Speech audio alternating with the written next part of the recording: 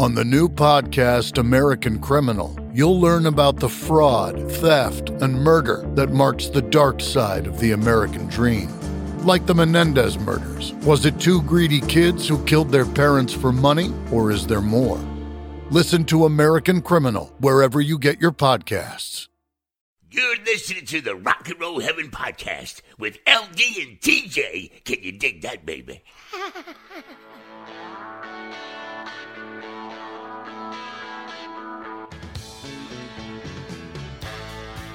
Hey guys, welcome to Rock and Roll Heaven, the podcast where we talk about the lives, careers, and deaths of famous musicians. I'm your host, LD. Along with me for the ride, as always, is TJ. Oh, hey. TJ, right at the top of the show, since the last episode, we have lost two legends, and what a bummer. Dude, like, my childhood is slipping away. Yeah. We've lost Eddie Money, who, by all accounts, like, all my friends on Facebook have like photos of Eddie and concert footage, and by all accounts, he was just like the nicest guy. Yeah. So, it's a sad one. Rest in peace, Eddie. And then we lost Rick Ocasek from the Cars, which is an absolute bummer because like those two are just kind of made up a big part of the 80s. So yeah, we will be doing future episodes on that. But for now, our thoughts and prayers go out to their family. And we wanted to address one of our listeners, Elizabeth. We did get your email, and we will be doing an episode probably in November for the subject that you emailed us in about. So, Yes.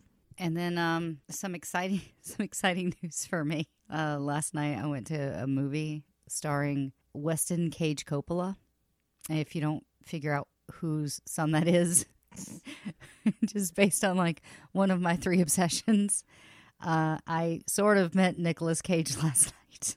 Sort of being the emphasis.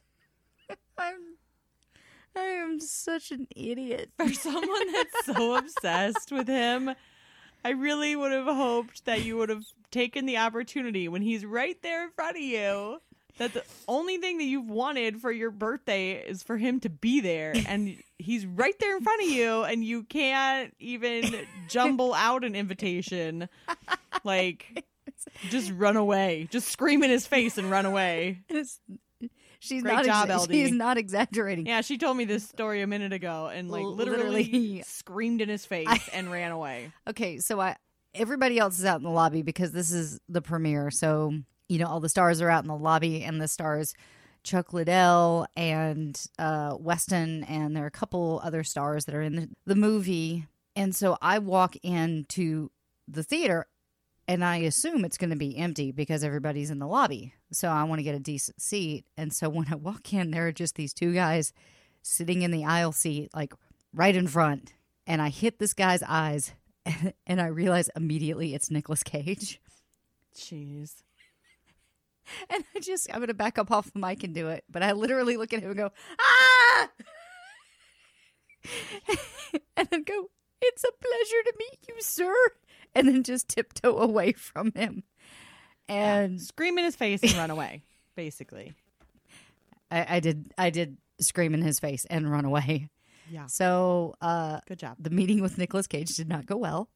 but I 95% met him, and my friend Philip took a video of the back of Nicolas Cage's head and pans over to me so that you can see that we're in the same room. So, oh geez, you can tell we're in the same room, and that was as close as I actually got to having a conversation with Nicolas Cage. So that was awesome. Which again, you want him to go to your birthday party so bad. I know, but it's Nicolas. And that would have been your Cage. Opportunity to ask him. I know. I just got scared. I got so scared and just screamed and ran away. So, or just throw a Post-it note at him or something that invites him to your party. No, but Phil you already screamed in his face. You might as well throw paper at him too. Phil was a true friend, though. Phil was a true friend. We were standing outside, and the movie lets out, and he chases Nicolas Cage down the street. Nice. To try to get him to take a picture. That's not going to get you tasered at all. No, but he stepped up. He stepped up and was like, Mr. Cage, and he took off running. And so we didn't get a picture, but you know, I watched an entire feature film with Nicolas Cage. So that was my cool story for the week. Nice. One last piece of business. I'm accidentally going to go see Mark Knopfler. Inconceivable. Yeah. My friend messaged me on Saturday, was like, hey, do you want to go to Mark Knopfler? And I'm like, yeah. Why not? What? Yeah. And she's like, great. It's at Berkeley. So I guess now I'm going to have like a 6-hour car ride with one of my friends who's literally flying from like Colorado to go to this concert. Nice. It's So- a nice drive. It's pretty. Yeah. You just took it. Yeah. Take the coast. It's Yeah. pretty. All right. Well, you know what else is pretty? 16 pages, It's prettier than 23 pages, isn't it? I guess. Okay. So to catch you guys up, if you haven't checked out the last 2 episodes, which I really, go do it. Just go check out the other 2 episodes. But to catch you up, we just released Bohemian Rhapsody, which was on Night at the Opera. And that was 1976. So 1976 started with Queen and Freddie riding high. Bohemian Rhapsody was at number 1 on the UK singles chart, and Night at the Opera was sitting atop the album charts. The NME, which I didn't look it up, but I assume it's like a music group. NME, Yeah, National Music Enemy. something. Well, they had awarded Queen the best British stage band. Record Mirror had voted them best British group. Sound had given them best band, best album, and best single, awarding Bohemian Rhapsody. And Freddie secured an Ivor Novello Award. It was the perfect position for the band to be in as they left the UK on the 20th of January for their world tour. On January the 27th, the U.S. leg of the tour kicked off in Connecticut, with audiences in America now familiar with Queen's material, and it was a huge success. The band members were now true rock stars, and they were treated as such by adoring fans wherever they went. Naturally, given their newfound status, Queen after-show parties began to grow in terms of scale and excess, and these would soon become legendary in the world of rock. During the 1976 tour, whenever the band rolled into the town, the local dignitaries, VIPs, and celebrities would be invited backstage to meet and greet them. And I hope I kept the story in, because there's a great story about what happened at one of these parties. The band had grown accustomed to Freddie leaving them after a post-gig meal together, whereupon, unbeknownst to them, he would start to explore the seedier streets that the Big Apple had to offer. Yeah, he did. Shrouded in relative anonymity and shielded from the British press, Mercury would prowl the city in his darkened limousine and expose himself to the underground gay scene.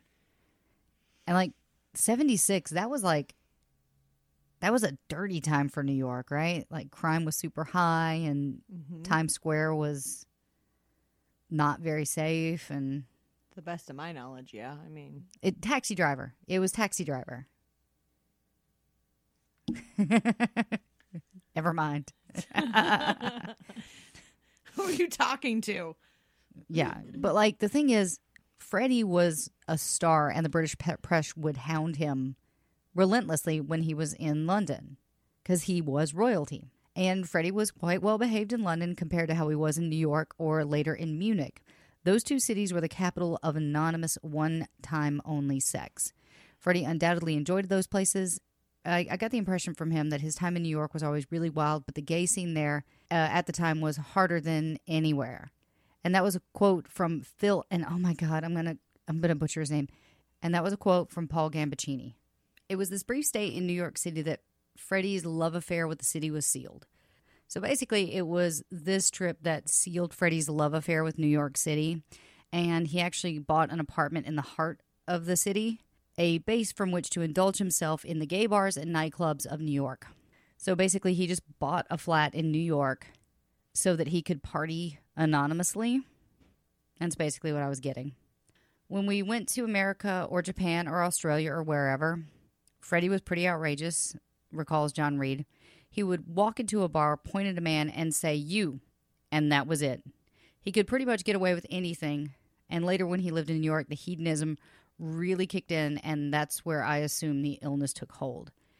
And I don't know if we've actually talked about John Reed. I don't think so. John Reed was one of their managers, and he was also the manager for Elton John. Oh, okay. So he kind of helped shape who Queen was. I think that's one of the tangents I took out because I'm like, well, Tracy's just going to get mad if I say this. Well, I'm not going to get mad if it's relevant.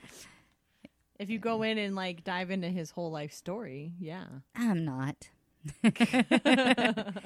After the release of Queen's fourth album, A Night at the Opera, and the resulting tour ran from 1975 until April of 1976, and the band had a new manager who was John Reed, and decided they should take some time to enjoy everything that being famous had to offer.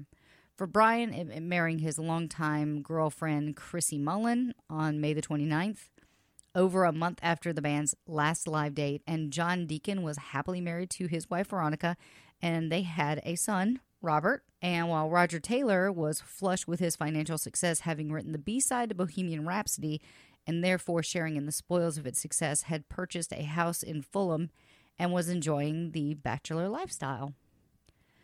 Jumping back a little bit, Freddie was still living with Mary Austin, but carrying on an affair with music publisher David Menz. So who is David Menz? This is from a website that seems like they would pull articles from Mary Austin's life to create a blog. So there's a timeline, and I don't know if 100% of the facts here are accurate. So I'm just going to put this out here because the fact is, I tried to do a deep dive on David Menz, but every article seemed to just treat him as a footnote, and I hate that. But apparently he was someone who was very important because as I did my research, I realized that he said that he wrote Love of My Life for Mary Austin, but there is some contention that it was actually written for David Menz. I see. Yeah, so it's a little bit... It's a little bit funny. I was just thinking that too. Well, I mean, we did just mention Elton John. That's true. I planted the seed. According to Mary, Freddie proposed in December of 1974, and according to his boyfriend David Menz, he met in January of 1975. Queen went on tour, and when he returned, they started seeing each other at some point that summer. And that's when we can assume that Freddie began to write the words for Love of My Life, ready for recording between August and November of 1975. And there are actually photos of David in the studio during the recording of Night at the Opera, which I have seen. So it's not entirely fabricated.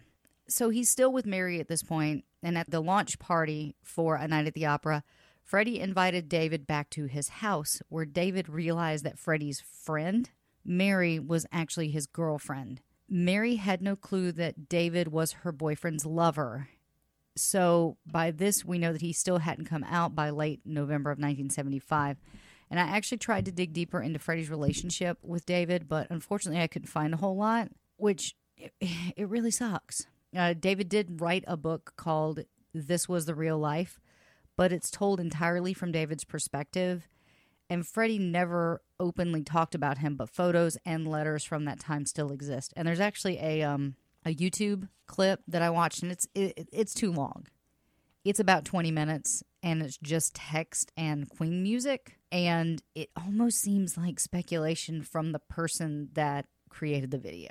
But there are telegrams, there's photos, there's letters from Freddie to David, and vice versa. So it did happen. Fair enough. So clearly, they weren't in any rush to get back on the road or into the studio, and in July, they finally began work on their follow-up to Night at the Opera, recording material at 3 studios compared to its predecessors' 7, the Manor, Wessex Studios, and Schwarm Studios. But unlike the sessions for Night at the Opera, the band weren't under any pressure scheduling-wise to quickly record an album and get back on the road to promote it. Apart from 4 concerts in September, the band wouldn't actually go on tour again until 1977. 3 of those 4 concerts were parts of festivals, while the 4th date on September 18th, coincidentally the 6th anniversary of Jimi Hendrix's untimely death, was held at Hyde Park, organized by the band to be a free event to thank their British fans for being so loyal to them. Oh, that's cool. I think this was like a thing. This event was huge. Like, well, I imagine 50,000 people showed up. Yeah, if they were that popular and it's a free event, like, yeah, I'd get in a car and get there. Train, bus, whatever. Airplane. Because these live dates came midway through recording sessions, it actually only made sense that some of the new songs be incorporated into the set, which was Tie Your Mother Down, You Take My Breath Away, and those both were played, becoming some of the rare times that new material would be performed live before being officially released. Also, new to the set was an acoustic interlude that would later become Brian's song 39, which is just, I said it in the last episode, 39 is just weird. It's weird. Yeah. It's still Queen, but it's weird. Performed by the band at the front of the stage with Freddie on lead vocals and Roger banging away on the bass drum and tambourine, which I always love tambourine. Me too. It's just a fun instrument. Like violin, very serious instrument. Harp, very serious instrument. Tambourines and triangles will always make me giggle. Cowbells. Cowbells. Those are just fun instruments. Recorders. I've never seen an actual band I have. integrate a recorder into their recording. I have. It was not good. Oh, there's nothing not good. No, why is that even an instrument? So apart from a minor snafu that threatened to become a major headache, which is that the band's set overran by half an hour, and because of strict time restrictions, the police were called to make sure that the band didn't go back out. And they reluctantly agreed not to, particularly because Freddie probably wouldn't have been pleased to be led away in cuffs wearing a giant spandex white suit. Probably not. There are like a couple things I don't want to be arrested in. That's one of them. The other one's my T-Rex costume because it would probably tear the arms off. Yeah. If they tried to handcuff me from behind. Following the concert, it was back to work on the new album, and for the first time, Queen were unassisted by a producer, evidently feeling that they had done all that they could do, with Roy Thomas Baker preferring to work on their own, and as ever, Mike Stone helped out as the engineer on the album. Their sessions finally concluded in November, and the following month, A Day at the Races was released to much acclaim. Though some of the critics were quick to point out that the band was merely rehashing a formula that had worked so well on the previous album, saying that the formula had become stale and didn't work on the new album. Unlike Night at the Opera, the material isn't as diverse here, and though it's easy to see the parallels between the two similarly themed albums, You Take My Breath Away is an updated version of Love of My Life, while The Millionaire's Waltz takes the studio trickery and adventurousness of Bohemian Rhapsody, though critics claim Somebody to Love was a new Bohemian Rhapsody. I love that song so much. Somebody to Love? Mm-hmm. It's such a good song. It is one of my top 10 please don't sing it at karaoke songs. Yeah, but if someone does and they actually pull it off, oh yeah, props to them. I'll buy you a drink. I've seen that happen, and I'm like, holy crap, I didn't think you could do that. Yeah. I didn't know you could do that. It's the last note. It's like in Dream On. Like if you're doing Dream On in karaoke and you can't hit that note, don't sing it. If you can't hit the note in At Last, don't sing it. I'm sure you like it, but why don't you just walk outside and listen to it on your Spotify? John Deacon gets another lovely pop song in the form of You and I, which could be as seen as a superior rewrite of You're My Best Friend. I don't know how, but because My Best Friend is such a good song. While Good Old Fashioned Lover Boy, which I love, was written in the same vein as Freddie's previous vaudevillian music hall inspired material like Seaside Rendezvous or Lazing on a Sunday Afternoon, and bring back that Leroy Brown. However, that's where the similarities end. The material on The Day at the Races is heavier and more deliberate, preferring performance and atmosphere over perfection, which I think that is a really good criticism, is that they chose to create a feeling as opposed to having everything perfect. Okay. It's one of my favorite albums. Yeah. Didn't show up on your Facebook list. Not yet. I'm not done with my Facebook list.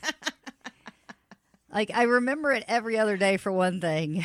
I was going to say. It feels so bad. Your 10-day challenge has lasted like 2 weeks and you're still not done. I know. Because I keep forgetting. That's why I don't do them. Yeah. I know you try to nominate me. I'm like, yeah, no. No. I don't do this stuff. No. At least you told me that you didn't do it. You're like, No. yeah, I'm I like yeah, this no. idea, but no, I don't do this stuff. No, people try She's to totally nominate fine. me for those things. No, it's not happening. Don't bother. I'm not going to do it. Get out of here. Yeah, I'm totally fine with it. Because that was like, it takes 10 seconds. Might as well just make my friend happy. I did the 30-day challenge, which was really hard. Oh, God. Did it take you like a year? No, I actually did it within 30 days, but I was also unemployed at the time. Oh, fair So enough. I had some free time. And I think I picked all my stuff out ahead of time. So it was already there. So it's See. just, now I'm just trying to think of it on the fly. It's like, oh my God. The other thing I expected was for every single one that you posted to be a Queen album. Yeah, but it wasn't the 18-day challenge. And that's not counting the bootlegs. Wow, dude. I was making a joke. And I would probably leave Flash Gordon off, but I do talk about Flash Gordon later on, so hold that Fair thought. enough. The first single from the album, Somebody to Love, reached number 2 in the UK and a respectable number 13 in the US. While subsequent singles didn't perform as well, Tie Your Mother Down peaked at number 31 in the UK. Tie Your Mother Down. I love that it. song. I like that I song it's too. such a good song. I'm going to say that after every time I I can't help it. I like these songs. Yeah, well, there's a reason why Queen is amazing. There's a reason why this album is amazing. Yes.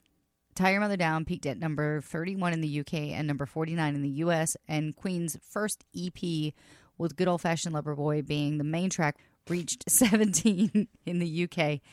The EP wasn't released at all in the US. Instead, Long Away was released but failed to chart due to an absence of a performance video and Freddie's instantly recognizable lead vocals.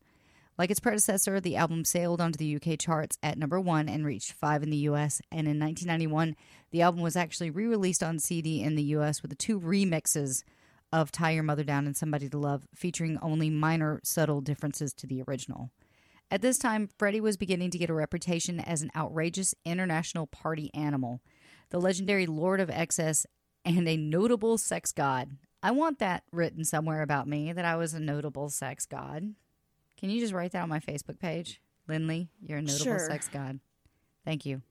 But there were rumors that he was using his newfound wealth to finance his growing use of cocaine and to indulge in his every fancy. But beneath the exterior was a deeply romantic man who constantly fell in love and was always looking for love, like the love. He has a lot, and those around him thought that he had found it with Mary Austin, and there was undoubtedly a love there, but for Freddie, it wasn't what he was looking for ultimately. And although he seemed to be in love with David Menz, and Menz seemed to be in love with him, Freddie was always battling with the feeling that he was being pulled in other directions, and he was attracted to other men, all while still living with Mary. And the thing was that there's going to be a quote in here, so I'm going to give a trigger warning. I don't think he meant what he actually said in this, so I should give a trigger warning. It was actually the success of Bohemian Rhapsody that finally shifted the dynamic of their relationship, and upon coming out to Mary, revealing his bisexuality to her may have been kind of Mary's way of giving her blessings for him to just kind of swing wildly. To keep his cover intact, Mary actually agreed to publicly attend events with him and pose as his girlfriend. And this deception was so successful that even Freddie's bandmates didn't appear to realize that he was gay. Mercury moved out of the flat that they shared into the 12 Stamford Terrace in Kensington and bought Mary a place of her own nearby. Mary once said in an interview, "I think he reached a stage where he thought that he was invincible," she said. He had convinced himself that he was having a good time, and maybe in part he was, but I think in part he wasn't. And then I think it was too late. The only person who could have made a difference was Freddie, but I think that he stopped being honest with himself. And most of his so-called friends were there for the free tickets, the free booze, the free drugs, the free meals, the gossip, and of course the expensive gifts. Because he would have these lavish parties where literally he would just throw out Tiffany boxes. That's not too shabby. No. Singing a follow-up to the single Bohemian Rhapsody, their company settled on You're My Best Friend. And that was written by John Deacon for his wife, and that reached number 7 on the UK, and on the US charts, number 16. And having that song hit the number 10 on the UK singles actually meant that John Deacon became the second member of Queen to write a top 10 single, which is crazy to think think about all the members of that band, and John Deacon, the quiet one, slowly creeps up and gets the second one. Nice. Yeah. And since Tracy likes to put in fun facts, I'm going to throw in one too that you might not know. A Day at the Races and A Night at the Opera were both named after what? Trivia question. I don't know. They're both Marx Brothers movies. Oh. Yeah. It was September, and the band were working hard on their new album, A Day at the Races, and that was released on December 1976. And the band had all attended a special horse race at Kempton Park. That sounds fancy. We're going to Kempton Park today. Well, most horse tracks have fancy names. Hollywood Park. Didn't it used to be called something else? I don't think so. I think it was always Hollywood Park. Oh, okay. The other one's Santa Anita. Oh, yeah, that's the one I was thinking of. Yeah, we used to always go to Hollywood Park. I used to love horse racing, and then they started to die. So I stopped going. 24 horses are dead. Oh, my gosh. Yeah. Well, yeah, it's not always the nicest sport for horsies. No, it's not. Not at all. So they went to Kempton Park to promote the album, and in A Day at the Races stakes, a special race was sponsored by EMI, the record label, and they actually all backed the same horse without telling each other, and it won. Nice. 5 days before its release, advance orders for Day at the Races, this is advanced orders for A Day at the Races, was in excess of 500,000, the highest order EMI had ever received for any album. Cool. Yeah. 77 had only been around for 4 days before Queen jetted off to America to rehearse for their forthcoming tour. They were on the road constantly through January, February, and most of March in the U.S. and Canada. Roger decided at the end of it all to record a solo single, which he paid for out of his own pocket. I Want to Testify was released in August, and in May of 1977, Queen flew out of Stockholm to begin an extensive European tour. Their concert at Earl's Court in London featured the famous Crown lighting rig. It was 54 feet wide, 26 feet tall, and weighed 5,000 pounds and cost the band $50,000. That's a number. That's a. I don't know what that money is. What is this money? I don't know. I don't think that's a symbol for a euro. Okay, so it cost the band $50,000 something dollars. It should be noted at this time that the punk scene was becoming more prevalent in the music landscape, and these were acts like the Sex Pistols, the Damned, and the Clash. And apparently there's a story which I took out that didn't seem relevant at the time, but I will say somehow Queen and Freddie Mercury caused Sex Pistols to be popular, ? But I took it out, so sorry. In October 1977, the fan club was asked for the first time to take part in one of the band's videos. We Are the Champions was filmed at the New London Theatre, and after initial filming was finished, the band remained on stage and played an impromptu gig to say thanks to the fans who had turned up and worked so hard. And I think this would happen again with the video for Radio Gaga, which is probably my second or first favorite song, which I've talked about before. Toss-up. It's a toss-up between that and Love of My Life. I see. So it's either Roger or Freddie. Who knows? It depends. It really depends on the day. Really depends on.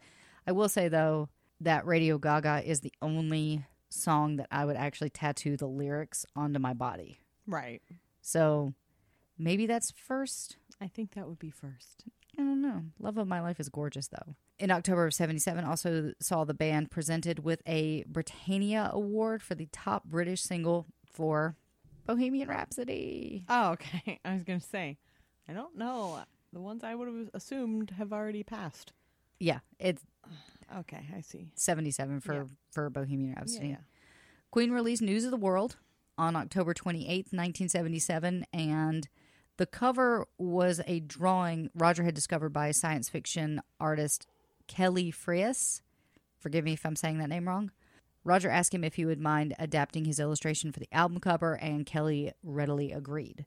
The giant robot from the album cover is also known as Frank and is used as a special effect during the songs We Will Rock You and Killer Queen for the 2017 and 2018 Queen and Adam Lambert tour, which was in celebration of the album's 40th anniversary. I actually saw it.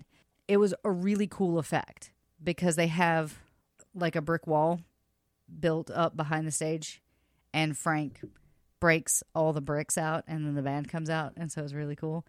And then again, Adam Lambert comes out like riding Frank's head for one of the songs. Well, all right then. It's really cool. Like I said, though, you can find that entire concert on YouTube, and there are plenty of views. And I wanted to see it again. Why didn't you? Because tickets were like $300. Oh, that. Yeah, because they were reasonable when they were at the Hollywood Bowl. They were only like $80 each from where we were sitting. But you go to the Forum, and to sit in the nosebleed section was like $250. If you want to get an actual view of the band, it was around $1,000. Fun fact, there is a movie called Robot and Frank that I found while I was trying to find Frank the Robot. Just a little fun fact for you. I'm finding so many great sidebar things that just seem excellent. Spooky Tooth. During these episodes. Between Spooky Tooth and now my probably new favorite movie. You're welcome. Okay. In November, they were off to the U.S. again and for rehearsing for their forthcoming tour. For the first time, their finances enabled them to charter a private plane for the tour. And it should be noted that prior to, I haven't talked about a lot about their finances because it wasn't like on a TLC level, but they were being denied, advances and things like that to pay for stuff. And they were in financial dire straits, so they were trying to collect money any way they can. Didn't they have that like earlier on too? Yeah. Yeah. But they separated from their management, and now they're in a much better financial place. Okay. And I was watching a documentary, and Brian May was talking about how they would write songs, and someone would have it in their head, and they would lay it down, and then someone would just claim it. So I think it was the Seven Seas of Rye that Freddie was like, I wrote that. And so they would put his name down as the writer. And they didn't realize in the end that meant that they were basically giving him the rights to all the revenue from that song, from the single stuff. And they were just clueless about it. And they didn't realize that until later on down the road. And that's why in the film you see them talk about, like, from now on it's going to be Queen. It's not going to be Roger. It's not going to be Freddie. It's not going to be John. It's not going to be Brian. It's going to be Queen. And we all share the money. There you go. Yeah, so they took the private plane, and it made life on the road much more comfortable, I can only imagine. Not for me. I want a bus. I can't. Me too. I want a bus. I don't want to be on a plane. It takes too much to get me on a plane. And then just going from place to place to place, to like via nightmare. No, I have no problem getting off and on planes, but I just want a bus so I can be a vagabond. Fair enough. I don't mind road trips. That's why I'm like 5 hours on the road. I'm fine with that to go see Mark Knopfler. Like, honestly, for me, and unless you're a huge Miranda Lambert fan, you probably don't know this song, but I know this song, and I'm obsessed with this song. It's called Highway Vagabond. Fair enough. I don't have a road song. I love it. So their tour began on the 11th of November, their second U.S. tour that year. So they had toured before, left, and then came back. So if you can't guess, we Americans loved Queen. Yep. And also, glam rock is a thing. Big thing at that point. And arena rock was a big thing. Mm-hmm. Man, I miss arena bands. I really do. Like those big arena bands. Don't worry, they're still around. So they came back to America on tour, and then they left here just in time to spend Christmas with their families. That Christmas, We Will Rock You was actually knocked off the French #1 slot after 12 weeks by their own song, We Are the Champions. Nice. I thought those were Okay, you would probably be able to answer this. Aren't those combined? No, they're not. They actually combine them on the radio and they combine them at sports events, but they're kind of inextricably linked with each other. Yeah, because, like, I don't know who I was listening to that said that that's the way that they're supposed to be. Yeah, in theory, that's the way they're And supposed to so- be, but it wasn't how they were released as their own singles. Right. And so, like, somebody was getting all cranky pants because they've heard them where they split them apart and they don't play the, quote, whole song. We Are the Champions is 2 minutes and 56 seconds. Right. And Queen's We Will Rock You is 2 minutes. So I think what they do is they merge them together because when it comes to those two songs, that being over the 5 minute mark, because they're two different songs, still make it into a radio edit. Yeah, I would be curious to know where that rumor came from that they're supposed to be one song. I don't know if it's a rumor because they do put them together on radio edits, and as long as I can remember, they put them together. Well, to a point where somebody would actually, where people actually believe that they're meant to be one song, Yeah, they're like a combined song. they're two separate songs. They've linked them together, and now that's in our zeitgeist that those are one song. Okay. But even if you put like your playlist together, in Apple Music or Spotify or Stitcher or whatever, SoundCloud, it's two separate songs. It doesn't exist as a combo song. So weird. It is weird.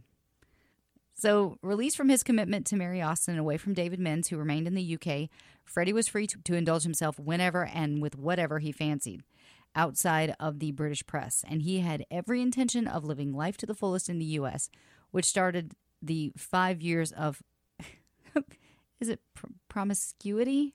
Yeah. Promiscuity?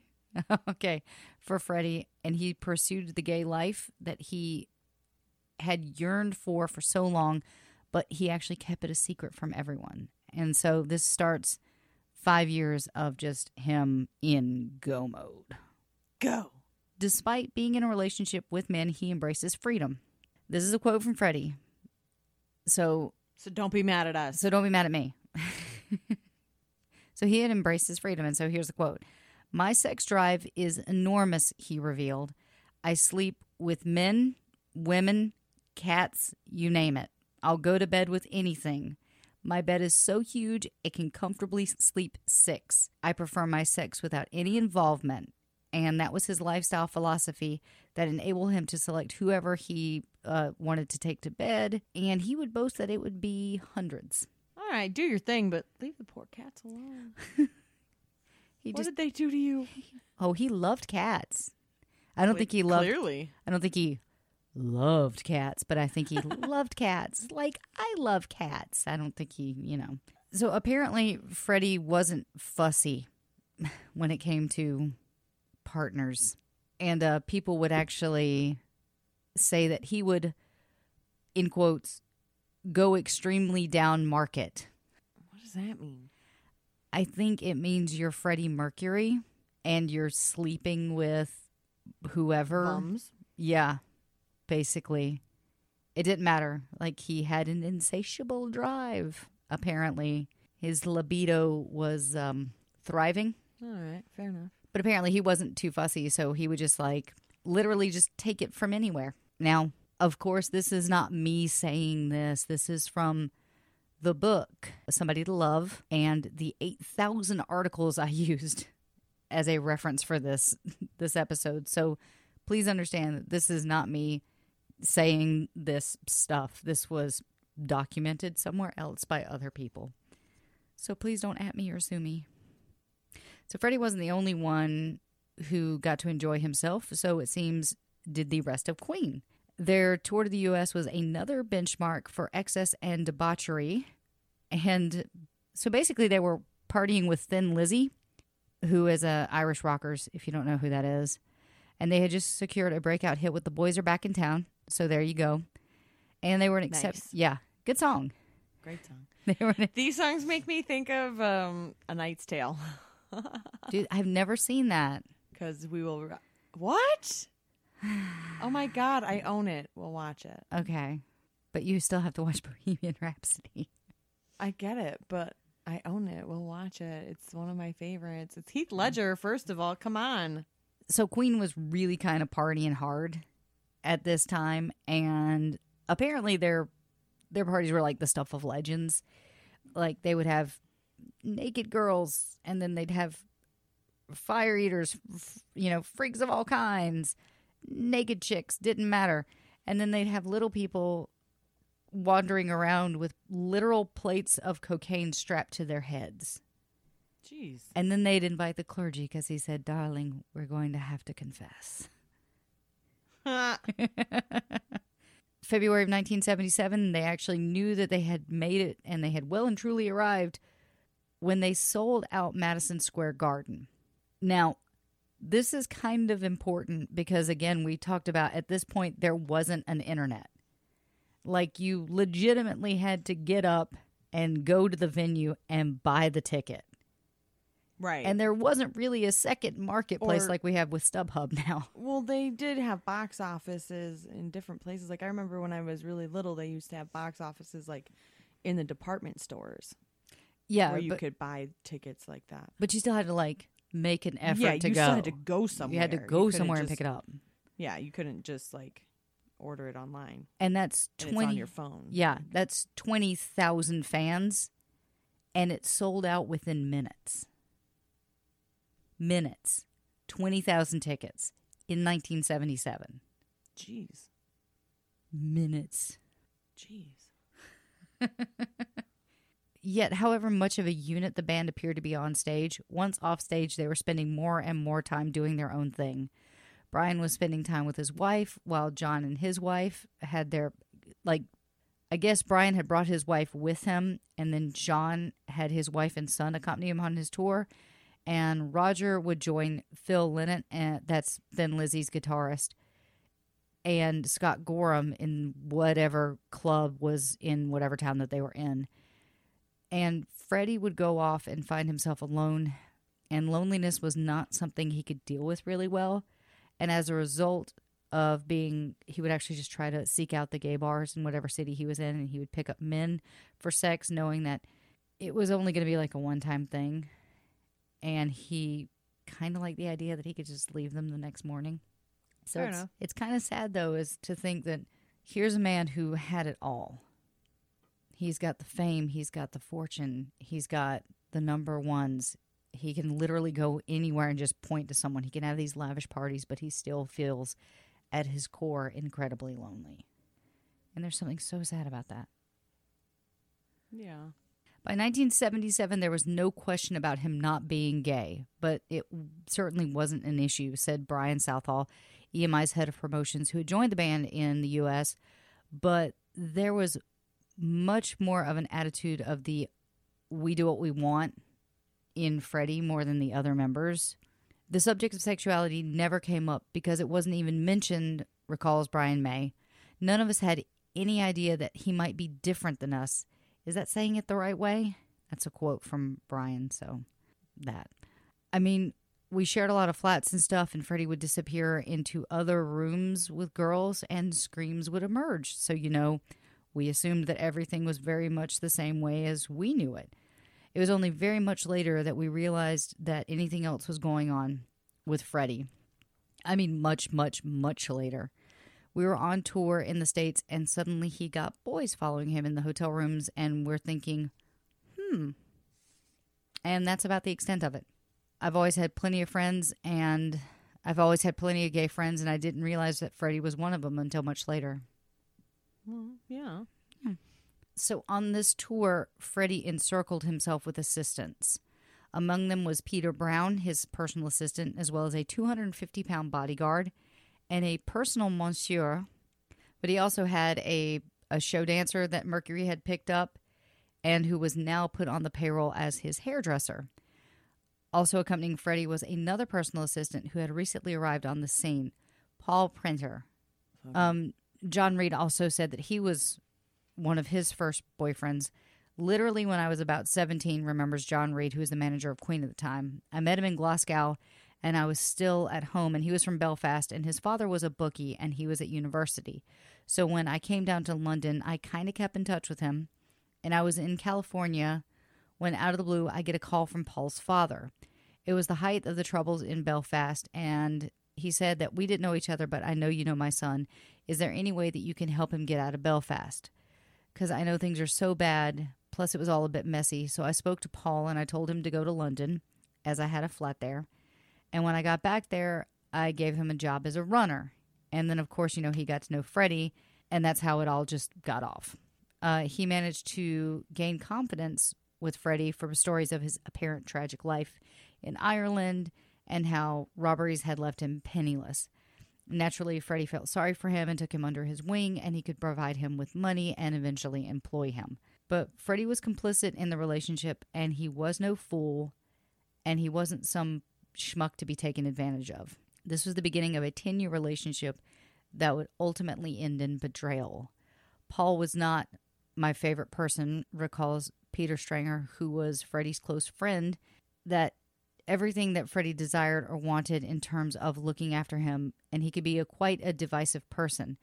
And that's because he had Freddie's ear. He became a nightmare, and he became a divider between Freddie and the band, said John Reid.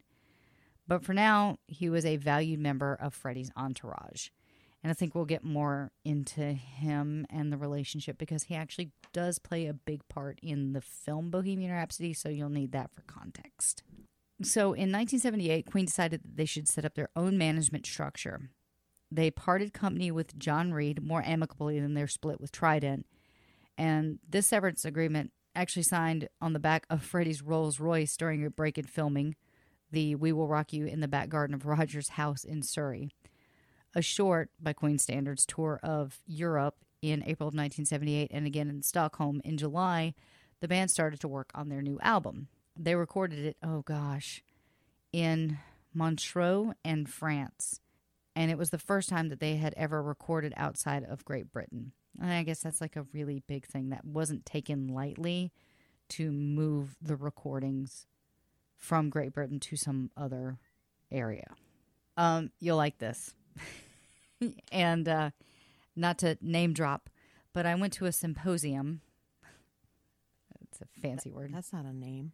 I went to a symposium with Dr. Brian May, who talked about 3D photography, and it was really interesting. Of course, I'm freaking out because it's Brian May teaching me photography, 3D photography, and how he would create his own 3D photographs in a sense, and that's the book that's sitting back here. Yeah. Yeah. The one that you won't open. I'm scared too. But he was talking about the recording of this music video for Bicycle Race because the publicity for the forthcoming single, the band hired Wembley Stadium, so I guess that's how they refer to it. They hired Wembley Stadium. We would say booked Wembley Stadium. Right. And 50 naked girls had their own bicycle race. The original cover of the single featured the rear view of those naked girls, but due to public outcry in some countries, panties had to be drawn on. And when we were talking, when he was talking about the music video in the symposium, they were mad because the boys didn't get to be present for that music videos to be recorded. They weren't able to be there. And so that was that. But there is a music video, and I do believe that they're nude. I think they're naked.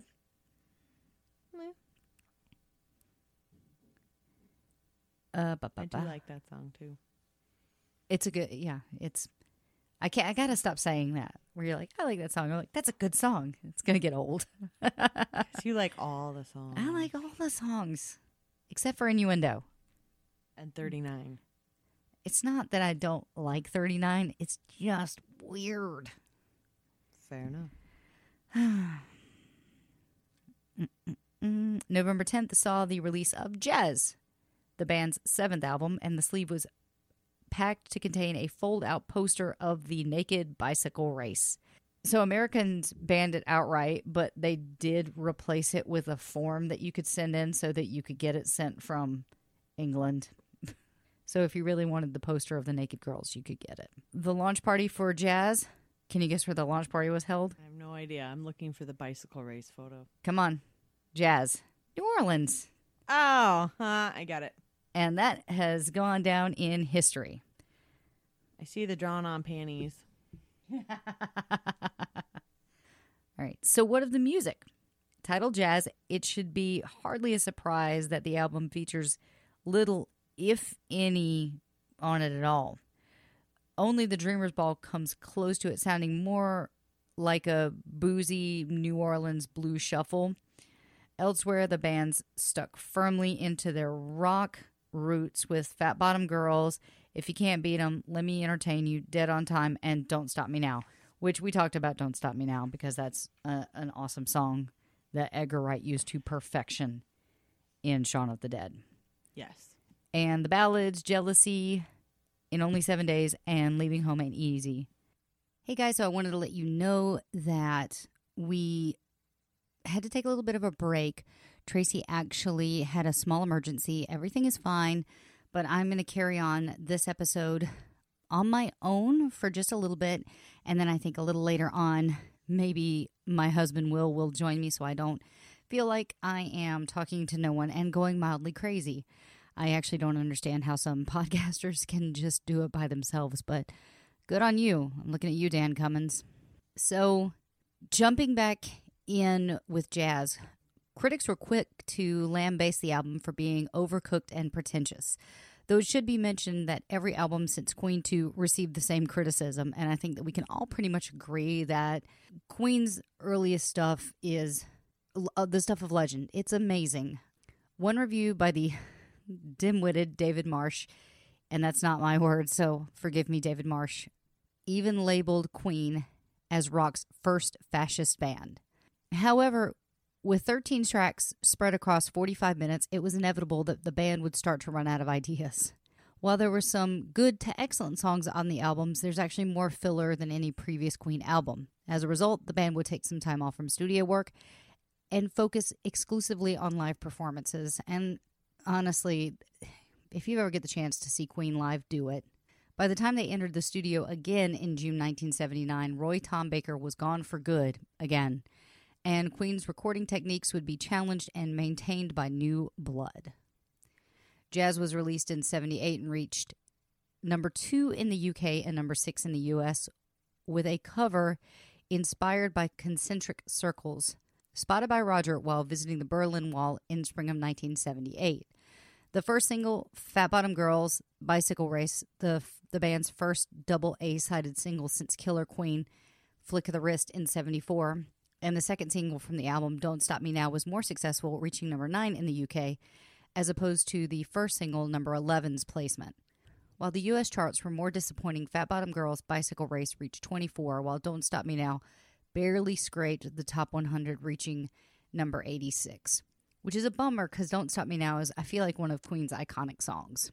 The third single, Jealousy, didn't chart at all. So the band actually hosted a party themselves in order to invite both EMI, their record company, and Elektra, their U.S. representatives. And it was the first time both companies' executives had met, and they both ensured all of their directors attended, each trying to outnumber the other. The party was a completely over-the-top affair featuring mud wrestlers, little people, topless waitress, and a host of other weird and wonderful characters. I wouldn't expect anything less. The North American tour finished late in December, and they flew back to the UK for Christmas, but they didn't get too much time to rest, as by January of 1979, they were off to Europe yet again. The tour kicked off in Hamburg, and by March, they were ensconced in Mountain Studios in Montreux working on their live album. The band enjoyed the peace of Montreux and liked the studio, so they decided to buy it. The studio. They actually bought the studio. When Freddie was asked by resident engineer David Richards why they had bought it and what they intended on doing with it, Freddie quipped, "Dump it in the lake, dear." I can only hear it in Freddie's voice. The band flew out to Japan for yet more touring in April of 1979, and in June they approached the All England Lawn Tennis Club and asked them if they could use the center court at Wimbledon after the tournament, of course, for a concert. They were actually refused permission by Wimbledon, which kind of sucks. But the band's first live album and their only double album to date, Life Killers, was released in 1979. It was an album released by very popular demand, and Queen were approached to write the musical score for a science fiction film, Flash Gordon. When the idea was first discussed with the producer Dino De Laurentiis, he simply said, "But who are the Queens?" The band had agreed to work on the score and started work during June in Munich. The end of 1979 found Queen embarking on the Crazy Tour. For the rock gods of the 1970s, the transition into a new decade proved to be a difficult gear shift. By the end of 1980, Led Zeppelin had been sunk by the death of their drummer John Bonham. Of course, we'll be doing an episode on him. Unraveling alongside them were The Who, and while the Rolling Stones and Pink Floyd continued to play packed stadiums, the crowds increasingly called out for their old songs. In this age of stumbling giants, Queen hit the 80s like a train. Already the band had kissed off the 70s with their biggest U.S. hit to date in the form of a rockabilly number called Crazy Little Thing Called Love. Dreamt up by Mercury in a Munich bathtub and captured by incoming producer Reinhold Mack at the city's Musicland studios, the single seemed to be a launch pad into an imperious decade, even if Brian May told Guitar World that the lineup operated less through design as dumb luck. Everyone thought we had like this huge monster plan, the Queen machine, but it's all an illusion. May would recall putting in long shifts at the Musicland console at 3 o'clock trying to make something work. But the lineup played hard too, albeit separately, with Mercury holding court at the old Miss Henderson Gay Club, while the other members retreated to the Sugar Shack, a local disco that would provide hugely influential on their evolving sound. We would take tracks down there after hours and play them over their system and see how it worked, reflected May. Anything with a bit of a groove sounded good. We became obsessed with leaving space in our music and making songs that would sound great in the Sugar Shack. The venue's vibe would spill onto the guitarist's own Dragon Attack, a funky jam reportedly fueled by vodka and tonics. But more significantly, it was the thumbprint on Queen's biggest hit of the decade, Another One Bites the Dust. While tipping a hat to the Munich club scene, John Deacon's three-note bass line was also the product of his own Motown-fixated youth and a chance overhearing of an early version of U.S. icon Funk's Chic's 1979 Risque while hanging out with that band's assistant Bernard Edwards in New York. It wasn't cool, the American later told NME. It's the press that started saying that we had ripped them off. And while the rest of the band were bemused, May later recalling that we had no idea what Deaky was doing, and that Taylor's initial response was unprintable, they soon fell into the groove. Taylor's drums were deliciously dry and clipped, May's funky riff scratched between the warm bass line, and Freddie was so into what we were doing, recalled the guitarist, that he sang until his throat bled. I don't deny that. I don't think that's an exaggeration. I feel like that could have possibly happened. It was a rare moment of synergy in an often bad-tempered session. On the brink of his debut solo album, Fun in Space, Taylor seemed particularly restless, pitching up to sessions with an Oberheim OBX. Past Queen albums had pointedly claimed no synthesizers, and pushing to sing the lead on Rocket. The song ultimately saw the drummer and Freddie sharing the duties. Keeping the focus, Mac told Isotope, it was difficult at the best of times with a mixture of these personalities. There were huge rows in the studio, noted Taylor, usually over how long Brian was taking or whether he was having an omelet. We drove each other nuts. We all walked out at various times, May recalled. You get hard times, as in any relationship. We definitely did, usually in the studio, never on tour. On tour, you always have to have a clear and common aim. But in the studio, you're all pulling in different directions, and it can be very frustrating. You only get 25% of your own way at the best of times. So yes, we did have hard times. Feeling that you're not being represented, that you're not being heard, because that's one of the things about being a musician. You want to be heard. You want your ideas out there. You want to be able to explore what's coming to you in the way of your inspiration. It was a difficult compromise to find, but always worth finding once you find it. That is, I read that sentence like 6 different times, and I think I might have said it right that time, so forgive me if I didn't get it right. Mercury was a little bit more succinct on the dynamic. He just said, 4 cocks fighting. Lovely. So you guys, thank God my husband actually came home from work, because Now I have forced him into integrating into this episode because I was really tired of talking to myself for a while. So let's welcome Mr. Hickey. Hello, and I'm glad I came home from work, because if I didn't, I'd still be at work. Yes. And you wouldn't be talking about Under Pressure. Ooh, okay. Yeah. So Under Pressure is a song, of course, by Queen and David Bowie, which it's honestly like, that's my in the car rage song. You've been in the car when I've raged to this song. Oh, yes, I have, many times. And it was originally released as a single in October of 1981, and it was later included on the Queen's 1982 album Hot Space. And the song reached number 1 on the UK's singles charts, becoming Queen's second number 1 hit in their home country after 1975's Bohemian Rhapsody, which that's hard to believe, isn't it? That's their only other number 1. Yeah, but they were number 1 in the United States, right? Not really. Oh. Yeah. Which it actually charted it was at the top of the charts for 9 weeks, and it was Bowie's third after a 1975 reissue of Space Oddity and Ashes to Ashes. And of course, we're going to be doing an episode on David Bowie. Mm-hmm. Yeah, you got to. Yeah. We should have our podcast license taken away from us if I don't do an episode on David Bowie. Yeah, you have to. Also, a podcast license isn't like a thing. So, whatever. I think the point is there will be an outcry if you do not. Yes. The song peaked at number 29 on the U.S. Billboard Hot 100 in January of 1982 and would rechart for 1 week at number 45 in the U.S. following Bowie's death in January 2016. It's crazy to think that it wasn't that high. It didn't chart as high in the U.S. Yeah, that is a surprise. You go through this and you think, no, that's got to be number 1, and it just isn't. And this is the whole British invasion, too, so... just after that, right? No, this is probably about a decade after. Okay. Well, still, there was actually a big influence coming over. almost 2 decades, Okay. because we're now in the 80s. Oh, okay. We're in 82, so we're well past, like, the Beatles and the Rolling Stones and stuff like that. The song has been described as a monster rock track that stood out on the Hot Space album, as well as an incredibly powerful and poignant pop song. This was included at number 31 on VH1's 100 Greatest Songs of the 80s. I'm not gonna argue with that. I'm gonna argue with his position. Yeah, it needs to be on there. Yeah, and voted the second best collaboration of all time in a poll by Rolling Stone magazine. I wish I knew what number 1 was. I was just gonna ask that. I don't know. I don't know what it was. Collaboration. It wasn't Beastie Ebony, Boys and Bismarcky. Ebony and Ivory. Oh, nuts. Was it Rockwell and Michael Jackson? I really hope so.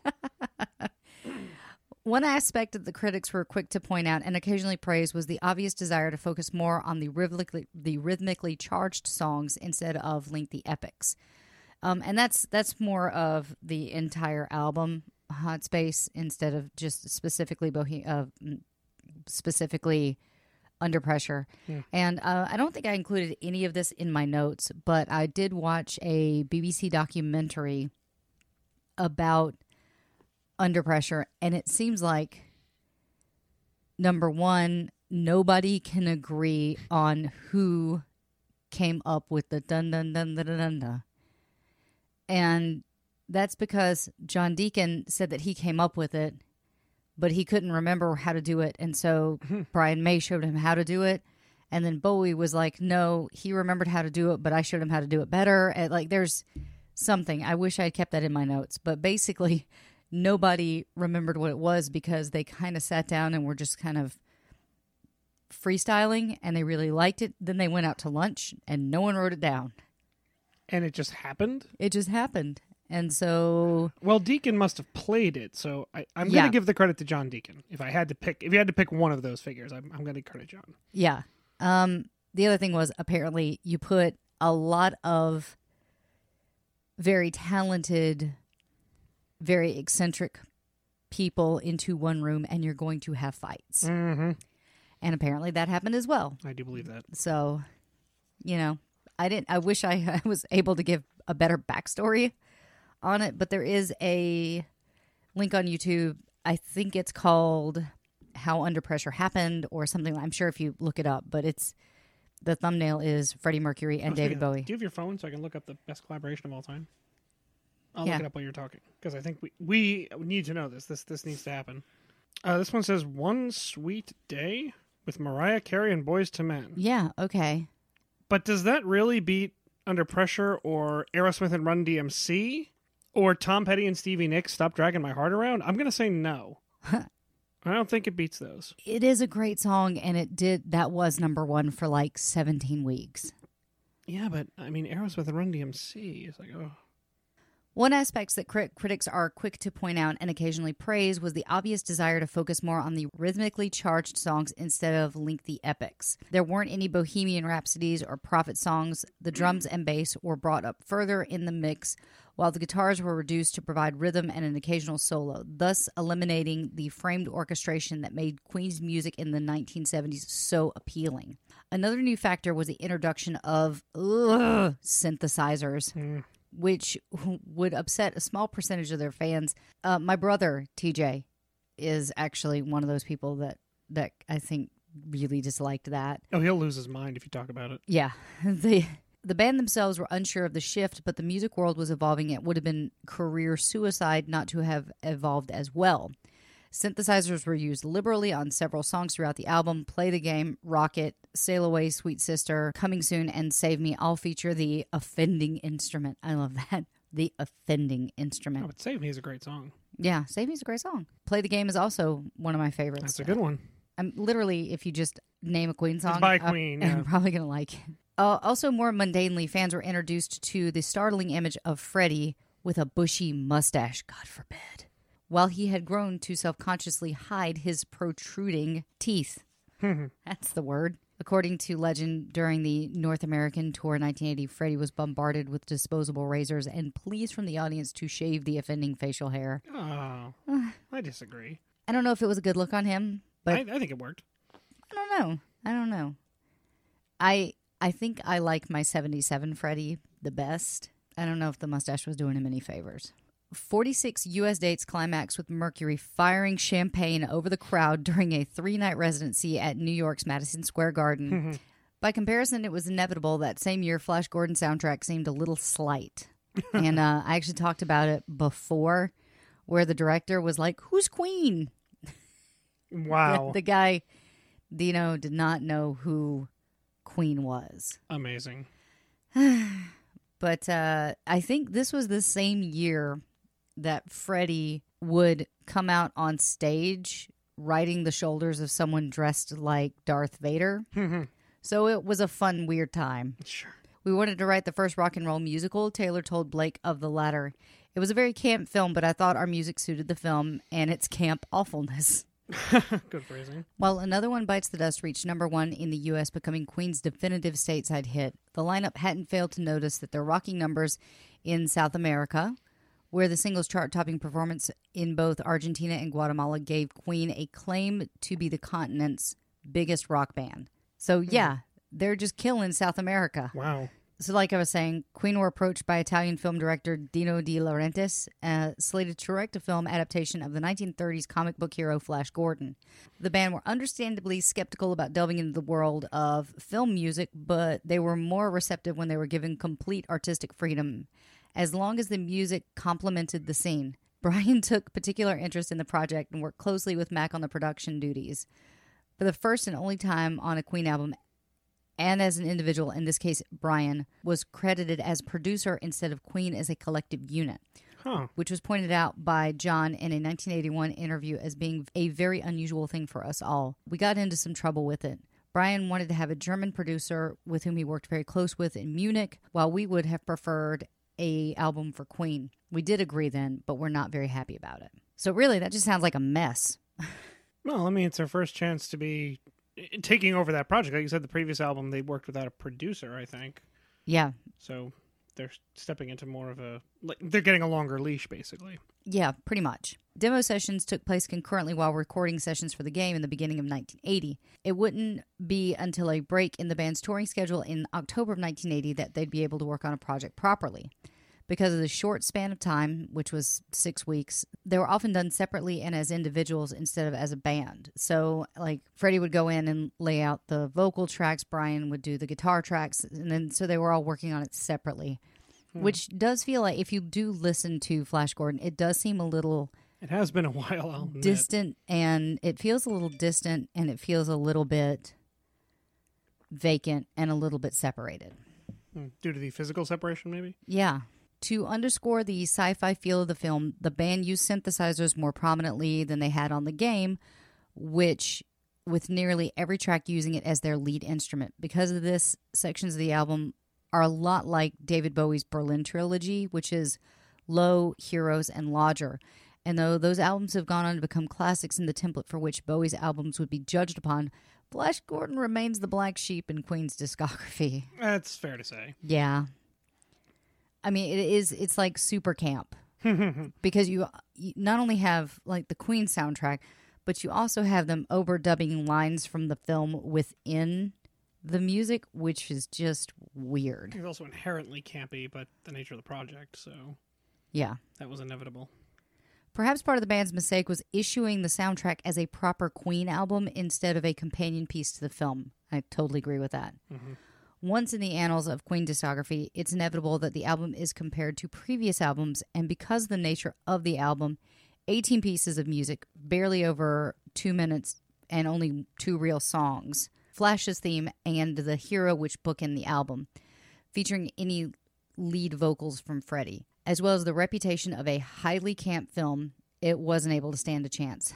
Critics are more ready to rip into the band, while fans weren't sure what to make of it. Because of this, the album only reached number 10 in the UK and a dismal 23 in the US, the first time since Queen 2 that a Queen album failed to reach the top 20. Considering the success of the game merely months prior, the relative failure of the album must have alarmed the band.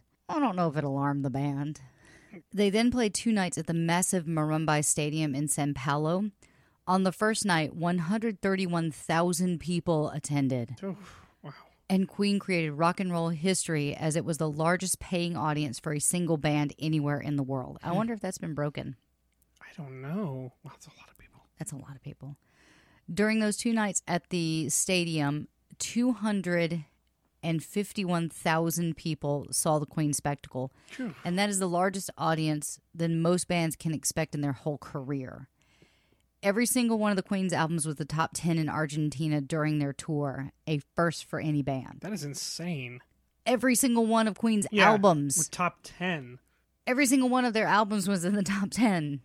Whilst they were in São Paulo, the band celebrated the fact that the single Love of My Life had been in the São Paulo charts for over 12 consecutive months. Jeez. And in April 1981, Roger released his first solo album titled Fun in Space, and Queen were back in South America. This was a return trip being hailed as the Glutton for Punishment tour. Unfortunately, their last 2 gigs in Caracas had to be canceled after the former Venezuelan president, Romualdo Betancourt, died, so the band moved on to play in Mexico, in Monterrey and Puebla, just outside Mexico City. While they were there, the band's promoter, Jose Roda, was arrested and jailed, and Jim Beach had to pay over $25,000 to have him released so the tour could continue. Oh, Miami. Yeah. We love Jim Beach. I really do like the character in the film. I don't know much about him outside of that, but Yeah, well, we watched Bird Box. oh yeah, he was in that too. And he was in Bird Box. He was in a bunch of stuff. He's been in a bunch of stuff. He's a good actor. Greatest Hits, Greatest Flicks, and Greatest Picks were released simultaneously in October of 1981. Greatest Hits, the album, entered the chart as soon as it was released and has rarely been out of the British charts since. I don't know when that was written, but it doesn't shock me. So it's always been that high? It's just been on the charts. Wow.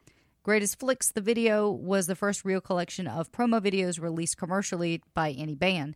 And Greatest Picks, the books, was compiled by Jacques Lowe, who was President Kennedy's personal biographer during his term in office. So it was Jacques' personal selection of the greatest Queen pictures of the previous decade. Also, honey. Yes. If you haven't realized, I just literally mentioned everything I'd like for my birthday. That was the entire list right there. Good to know. Yeah. Tell your family. Let them know. The band's 12th album, Hot Space, was released on May 21st, 1982, while the band was in the middle of an extensive European tour. They tour so much. They were doing a lot. Like, it seems like they would write, record, release, tour. And tour like crazy, and then yeah. tour like madmen. When did they even have time to write something? On June the 5th that year, they played the huge open-air Milton Keynes Bowl. So forgive me if I'm not saying that right. The whole show was filmed by the Tyne Teens Television under the direction of Gavin Taylor to be shown on Channel 4's The Tube program at a later date. In September 1982, the Japanese company Mercury Records, having absolutely nothing to do with Freddie, just a coincidence, released an album called Getting Smile. It was thought to be the first real bootleg, but after listening to the album, Brian and Roger declared it to be the real Smile, although neither of them recalled having recorded so much with the band. It was their own band? They didn't recognize it? That's amazing. I'm assuming there are a couple factors in not remembering that you recorded something. And then you played me Humpy Bong the other day. Remember that one? I also played that for Tracy as well. Nice. She didn't like it as much as she liked Spooky Tooth. I'll need explanation on that one, but anyway. Okay. In December 1982, Queen made it into the Guinness Book of World Records as Britain's highest paid executives. The band? The band. Interesting. Is in the Guinness Book of World Records for being the highest paid. Executives, but not even musicians. I don't know British lingo. I had to ask. I mean, I guess if they're being billed as producers, then it puts them on possibly, that, level. Yeah. Hot Space is full of mixed messages. The tracks are infused with disco and funk, not to mention Freddie's gender politics, which is inadvertently coinciding with the emergence of the 1970s thing that was happening, and it's called the clone look. So in the 1970s, he was all flowing shirts, long hair, and painted nails, which in the context of glam rock, like the emergence of like glam rock and arena rock, things like that. It sounds like. It wasn't that outrageous. In the 1980s, influenced by the gay leather scene in New York and Munich, his styles changed. He chopped off his hair, he grew a mustache, and was often photographed in New York in a muir cap, which I think is like that. I think it's like that black hat with like the studs on it that you think of when you think of like that thing. Yeah, no, I can picture it. Yeah. And a Mineshaft or Heaven t-shirt or vest, which I didn't look any of that up, but I just assume that it's in that whole leather scene that you think of when you think about the 1980s gay leather scene. Mm-hmm. So forgive me for my ignorance. I don't know. Freddie adopted the clone look, which was popular in the early 1980s in the underground gay scene.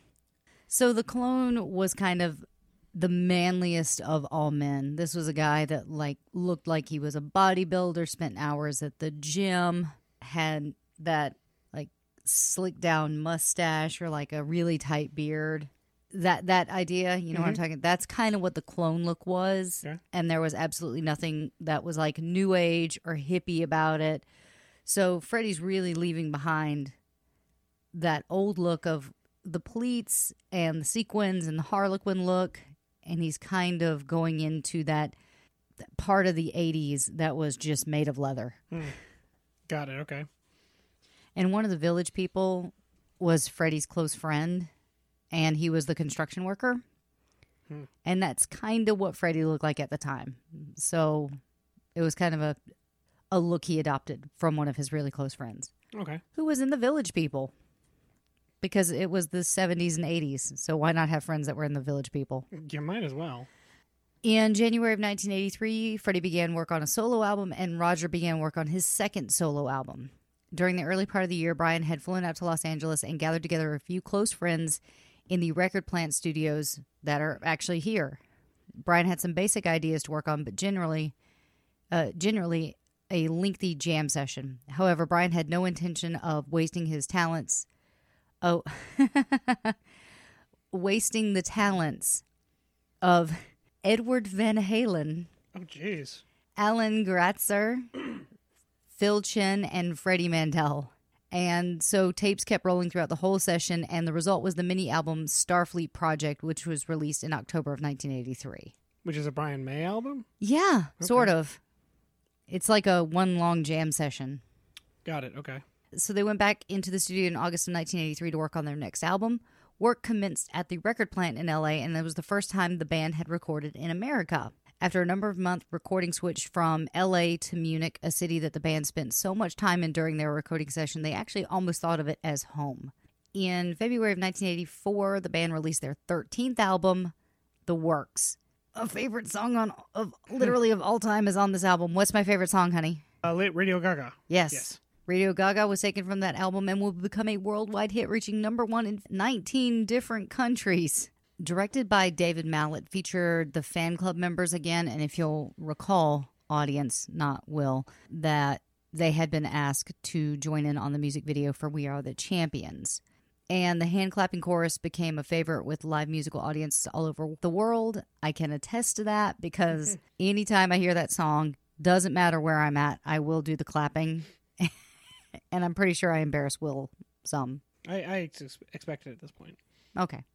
What I didn't write in the script was that Roger wrote this song. It is one of my favorites. Like I said, I go between Love of My Life being my favorite and Radio Gaga being my favorite. Just ask me on like 6 different days and just get an average mean. The music video is really interesting because they took footage from the film Metropolis and incorporated it in. And if you'll see the flying car, there is a very particular reason why people are sitting where they're sitting.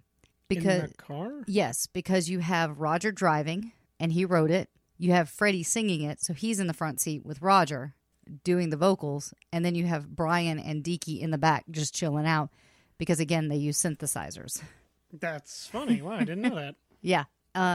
It is a really cool music video, and I think it still kind of stands up. It's very 1984-ish. If you remember the Macintosh commercial where they're all kind of brainwashed then she runs in. It's kind of got that vibe to it. I don't think it has the same meaning to it.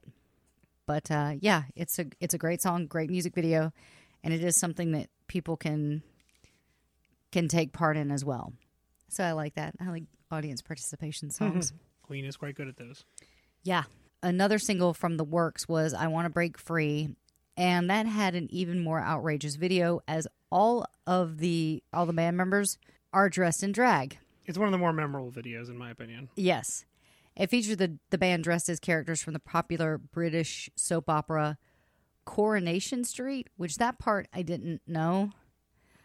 But Freddie didn't write it. Freddie didn't come up with the video idea. But because of who Freddie was, everybody kind of blamed him. It was actually banned on MTV. Yeah, I remember that part. When asked why, Roger said that he had become bored with serious epic videos, and he thought it was about time they had some fun and proved that they could still laugh at themselves. And MTV in America refused to show the video. Uptight. Mm-hmm. Seriously, but you'll show... From the British band, yeah. You'll show all the Madonna videos? No, they weren't to that point yet. Videos were still kind of new. Ugh. In June 1984, Roger released his second solo album, Strange Frontier, and also in June, a company called Guide Guitars launched a special copy of Brian's homemade red special guitar. Ooh. We actually looked up how much it would cost to buy just like the baseline knockoff version of the red special, and I think we figured out it's about $300 to $800. If you want to get a really good copy, it can run to about $100,000 to $150,000. Jeez. Something like that. That's a lot of money, isn't it? Yeah, that's a ton of money for anything. In August, Queen flew out to Belgium to start the Works tour in that country. Is there a country that didn't love Queen? I don't think so. Okay. Queen's first full-length video was released in September of 1984, which came a lot later than I thought it would have, just considering because they would make all the promo videos for them to do the Top of the Pops. And they were kind of out front of the whole music video thing. We Will Rock You was filmed during the band's 1981 Montreal concert, which I own on DVD. During September, Queen had no fewer than 9 albums in the UK Top 200. Not bad. 1985 was the year Rock in Rio, as it was billed, was the biggest rock festival to be held anywhere, and Queen was headlining the event. The whole festival was recorded for broadcast throughout South America, but Queen was the only band to obtain the rights to release their performance on video. Live in Rio was released in May 1985. The band performed their first ever concert in New Zealand on April 13th, 1985 in Auckland Tom Hadley, singer with British band Spindle Ballet, flew over from Australia where his band was on tour to see the Queen show and was honored to be asked by Queen to join them on stage for an encore. So Freddie released his first solo album, Mr. Bad Guy, and that was released on April 19th while the band was on tour in Australia. Okay, so we've talked about their songs, we've talked about their videos, we've talked about the controversy. Do you know anything I'm missing? Songs, video, controversy. We're missing Jim Hutton. Oh, Jim comes in. Okay. Freddie Mercury's rock star status held little clout with Jim Hutton. The first time the pair met, Hutton, born in Carlow, Ireland in 1949, was working as a hairdresser and failed to even recognize the singer. And we will talk about this more, although the 2018 film Bohemian Rhapsody depicts their first encounter as consisting of flirtatious banter when Hutton comes to help clean up after one of Mercury's famous parties. In reality, the first two met at a London club in 1985, and it was far from instant attraction. Oh, wow. Jim was working as a hairdresser when he first met Freddie at a club called Heaven in 1985. Hutton was already seeing someone at the time and refused Mercury's offer to buy him a drink. It wasn't until fate brought them together again at the same spot 18 months later that the two really connected. They began dating, and soon after their second encounter, Hutton moved into Mercury's London home, Garden Lodge, not even a year later. Of course, dating a celebrity is not without its trials for Hutton, and he recalls how one day he had a huge fight after he saw Mercury leaving Heaven with someone else, which the singer had claimed that he did just to make him jealous. Things came to a head, however, after Hutton saw Mercury leaving his apartment with another man and told him that he had to make up his mind. Yeah, I can see how you could not get out of that kind of situation. Mercury actually responded to Hutton's ultimatum by just going, okay. That settles it. All right. Jim actually thinks that deep down inside, Mercury really wanted someone who was like down to earth and not impressed with who he was. And I think that's kind of what Freddie always wanted, was for someone to reciprocate his love for them because they loved him, not because they loved Queen, because they loved Freddie. Once together, the couple's home life was in fact much more mundane than might be expected by the flamboyant star's legion of fans. On stage, Mercury was the ultimate showman who could electrify crowds. At home, Hutton reminisced, I'd get in from work, we'd lie on the sofa together, he would massage my feet and ask me about my day. What started with a drink at a nightclub would turn into a relationship that would last until the end of Mercury's life. I'm sorry. That's okay.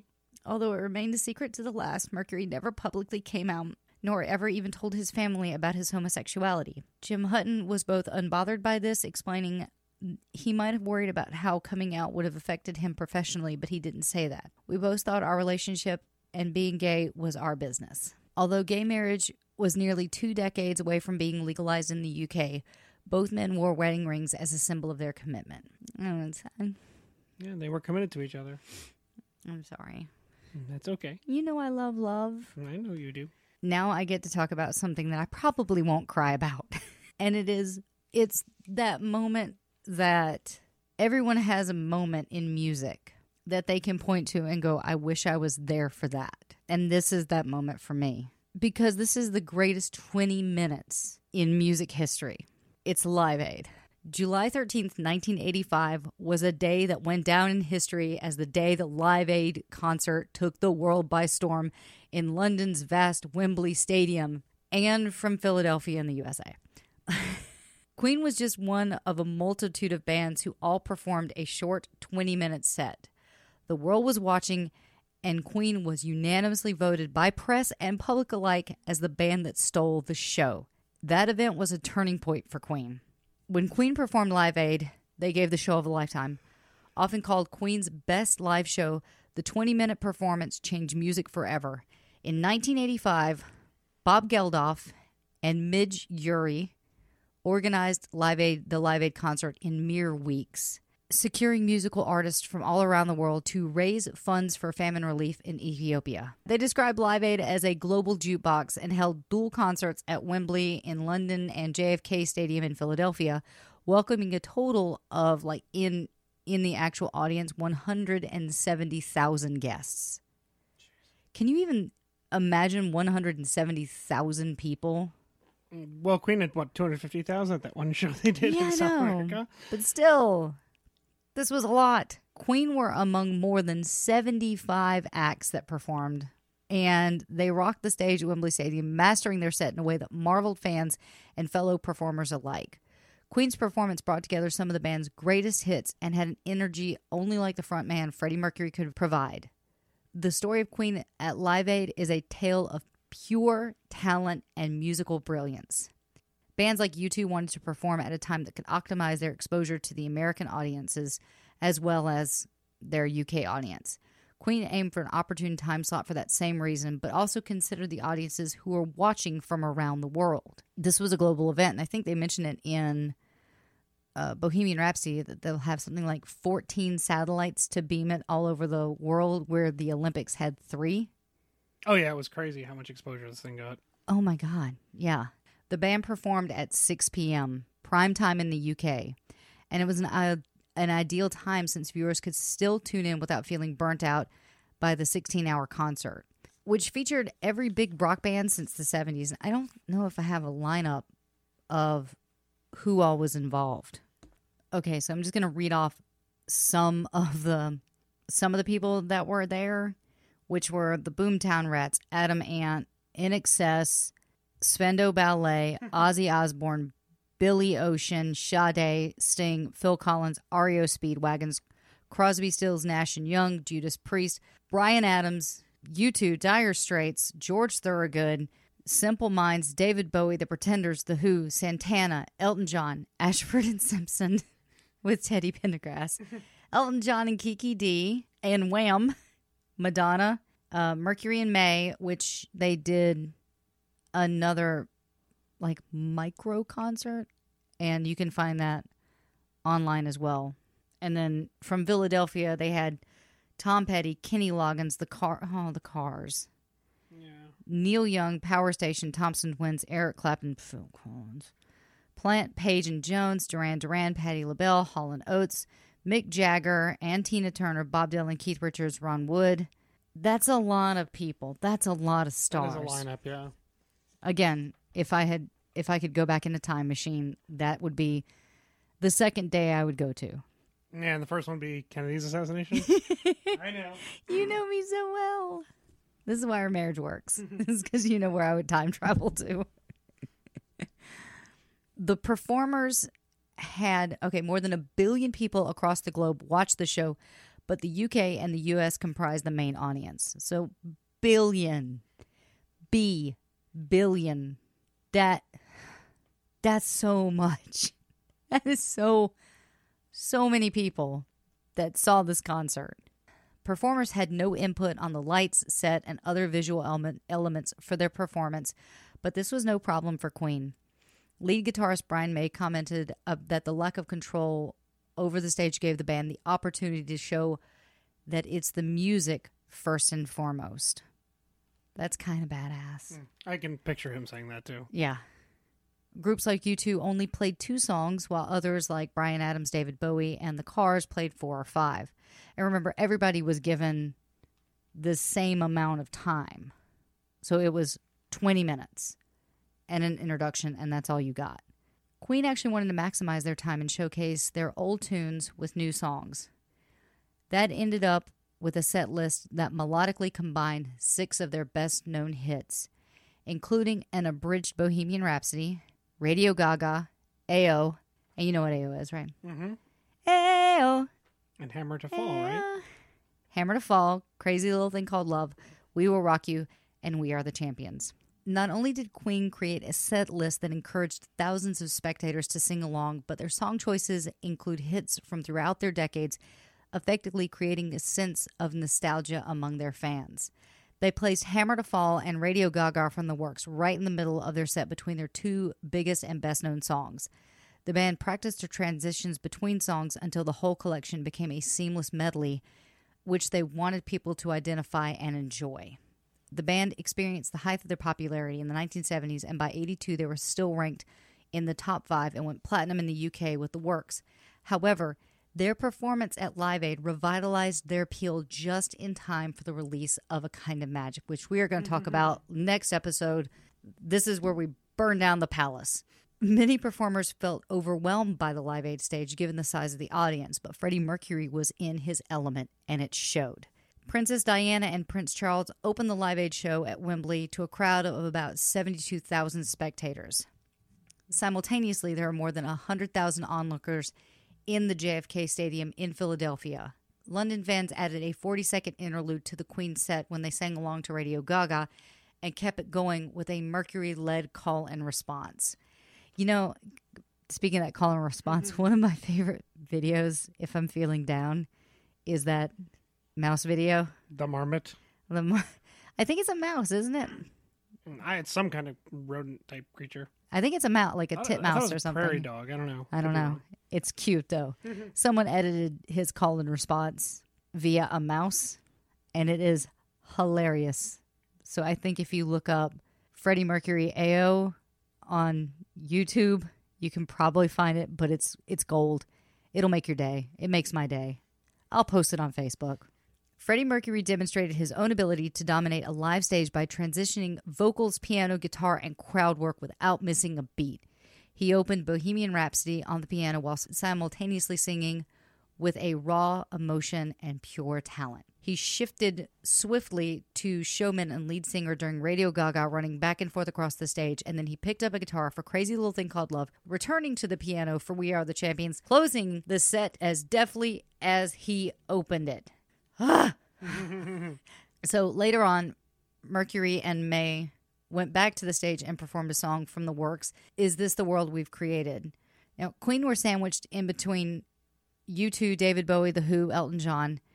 U2, a relatively young band in the mix, skyrocketed to fame with the 1983 release of War. At Live Aid, they had made history with a 12-minute version of Bad. During the performance, Bono got down in the crowd and danced with a fan. So if you had asked who was the standout performance of the day up until U2, people would have said, oh, it was U2. Yeah, most people would say that. Yeah, and then Queen came on. And it changed everything. Yeah. And if you watch Bohemian Rhapsody, you'll notice in the opening and just before they go back to the Live Aid scene, you can actually see someone portraying Bono walking down the staircase. So good on them for being accurate in some respects. But Queen followed the up-and-comers with a set list and electric performance that lasted 20 all too brief minutes.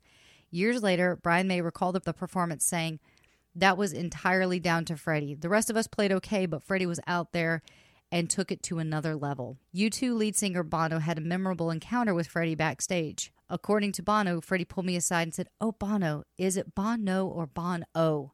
I told him it's Bon-O. I was up against the wall, and he put his hand on the wall, and he was talking to me like he was chatting up a chick, and I thought, wow, this guy's really camp.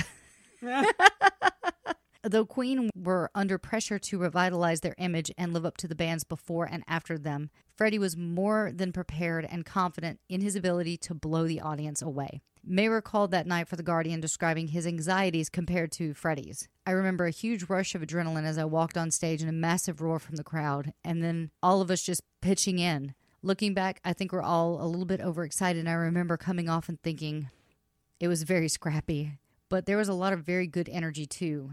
Freddie was our secret weapon. He was able to reach out to everyone in that stadium effortlessly, and I think it really was his night. As for the fashion, because everybody knows I like fashion, Freddie Mercury wore a simple pair of faded jeans, a white tank, his favorite pair of shoes, a belt, and an amulet, and an armband, too. I wonder if that's the amulet they're talking about, because he did have something around his neck, but he also had the armband. Before he went out, he threw back a drink and said, let's do it. Nice. Mercury's partner, Jim Hutton, says he had wished Mercury good luck, but knew he didn't need it. And before I get to this last part, I will say there is the scene in the movie where you can see it's supposed to be Miami Beach. Take the piece of tape off the soundboard and turn it all the way up. Mm-hmm. That's a true story, but it wasn't actually Gem Beach.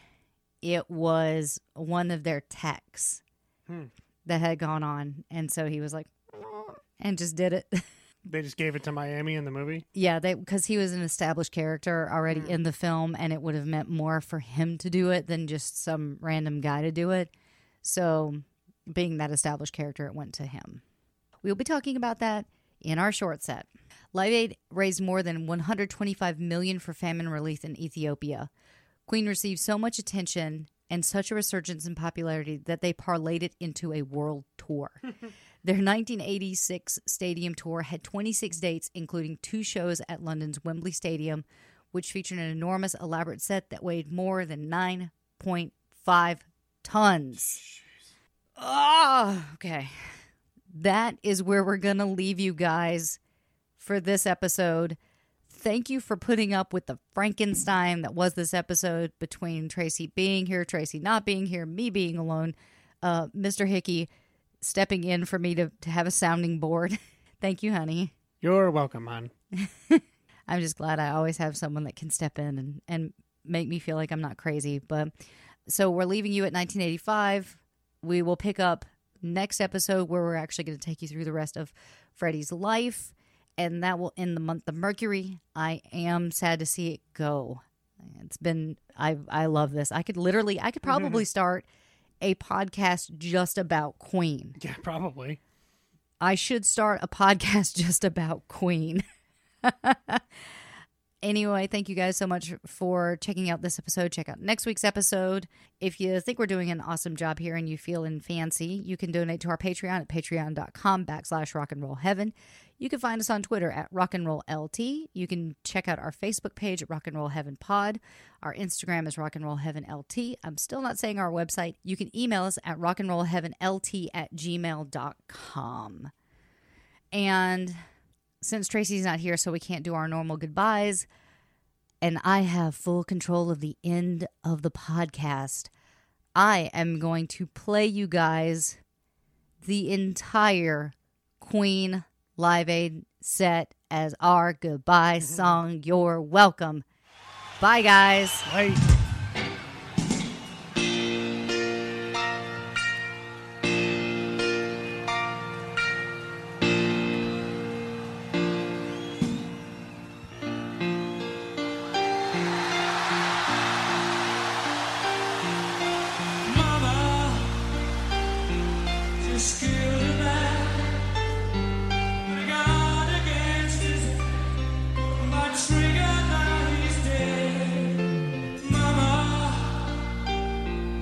Just begun, but now I'm gonna throw it all away.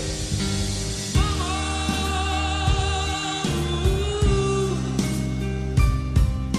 didn't mean to make you cry. If I'm not back again this time tomorrow, carry on, 'cause nothing really matters.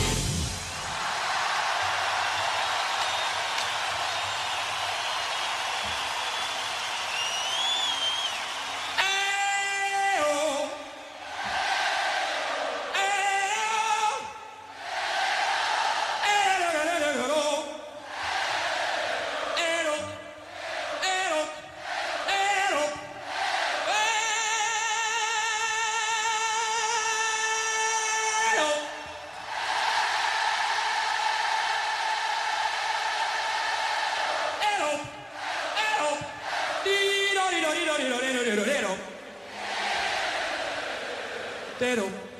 Dedo. All right.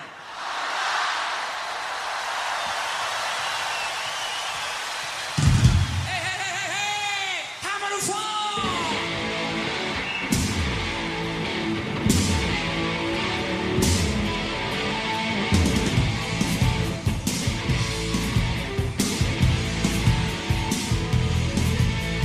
Here we stand, here we fall. History don't care at all. Make a bed, like the light. Lady, but she won't be home tonight. You don't waste no time at all. Don't hear the bell, but you answer the call. Comes to you as to us tall, yeah. And it's time for the hammer to fall.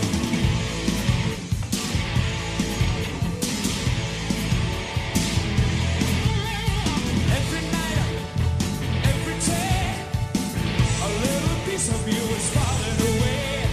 Lift your voice, the western wave. Try your line and play that game. To the end, a static covers it all. Till one day they call your name. Then it's time for the hammer to fall.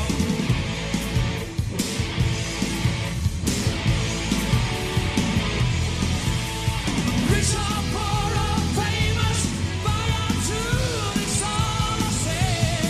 I know. Lock your door 'cause rain is pouring through your window pane. Baby, now your troubles are in vain. Yeah.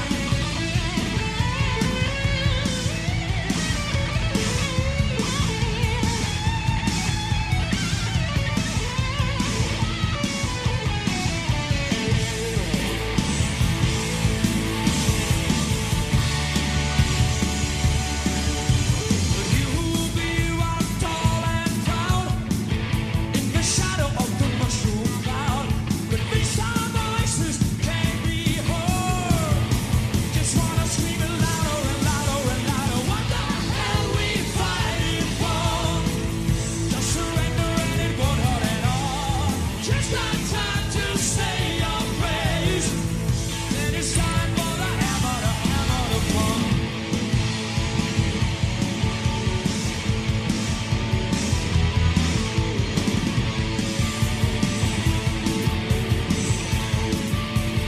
Going to fall.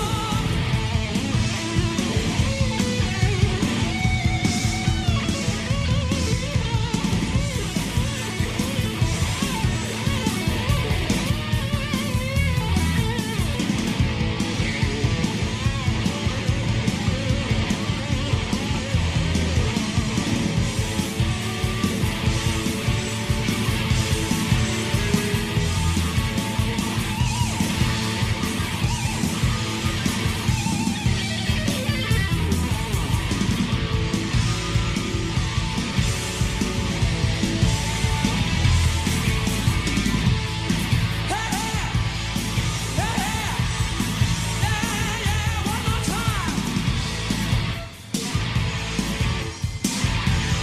Waiting for the hammer to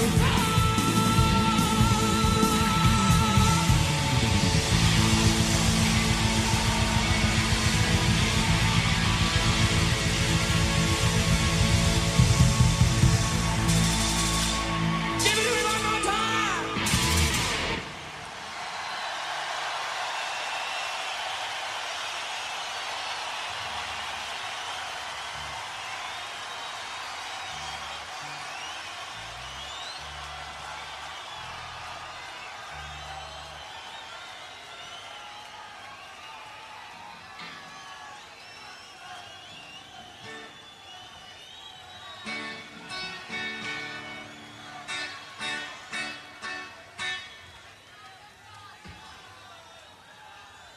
This next song is only dedicated to beautiful people here tonight.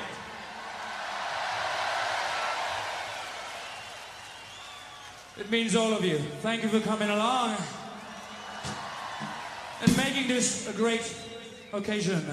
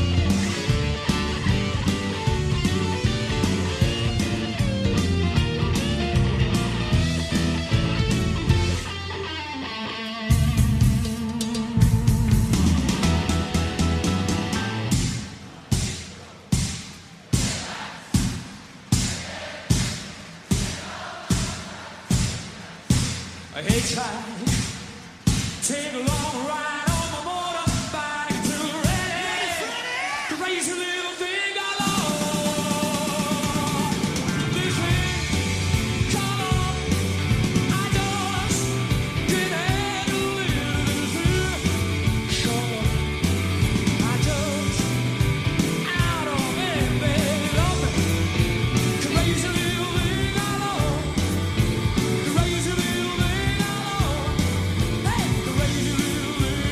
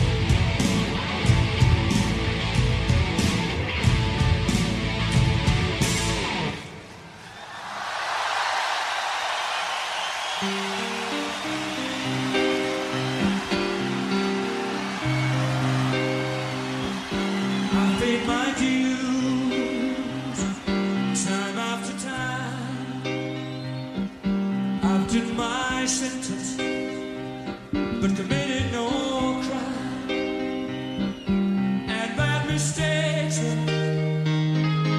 I've made a few. I've hit my shell, sandwiched in my face, but I've come through. We are champions, my friend, and we'll keep on fighting to the end.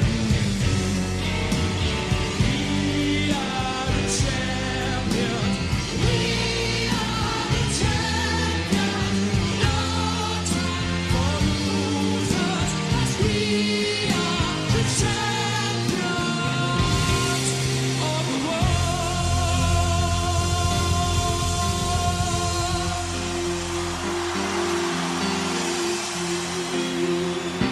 I've taken my bows in my curtain calls. You brought me fame and fortune and everything that goes with it. I thank you all. But it's been a bed of roses, no pleasure cruise. I consider it a challenge to follow human ways, and I lose. We are the champions, my friend, and we'll keep on fighting to the end. We are the champions. We are the champions.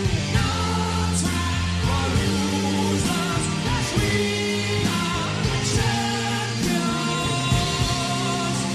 We are the champions, my friend, and we'll keep on fighting till the end. Oh, we are the champions. We are the champions. No time for losers, 'cause we are the champions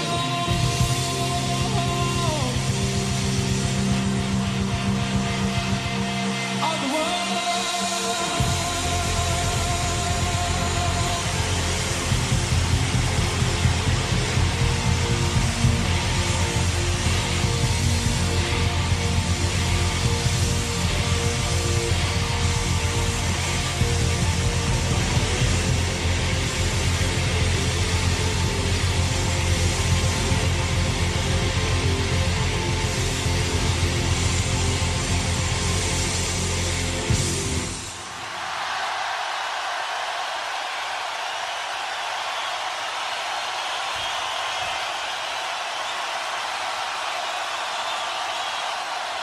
So goodbye.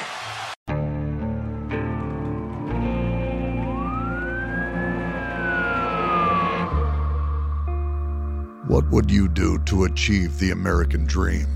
The big house, the happy family, the money. 911, what's your emergency? Would you put in the hours? Would you take a big swing? What's the problem? What's the problem? Would you lie? Would you cheat? Were they shot? Were they shot? Would you kill? Yes. My mom is dead. My mom is right there. From Airship, the studio behind American Scandal, comes a new true crime history podcast. I'm Jeremy Schwartz, and I'll be taking you inside the minds of some of our most notorious felons and outlaws, exploring the dark side of the American dream. In my new show, American Criminal, you'll meet the picture-perfect brothers who'd kill their parents, the thief who stole babies, the crypto king who siphoned off billions, and plenty more. From assassins and gangsters to killers and con artists. Whatever the case, whoever the criminal, you don't know the full story. Until now. Don't miss the debut season of American Criminal, The Menendez Brothers, beginning February 29th. Listen wherever you get your podcasts, or to get early ad-free access to the entire season first, plus hundreds of other ad-free history podcast episodes, subscribe at intohistory.com.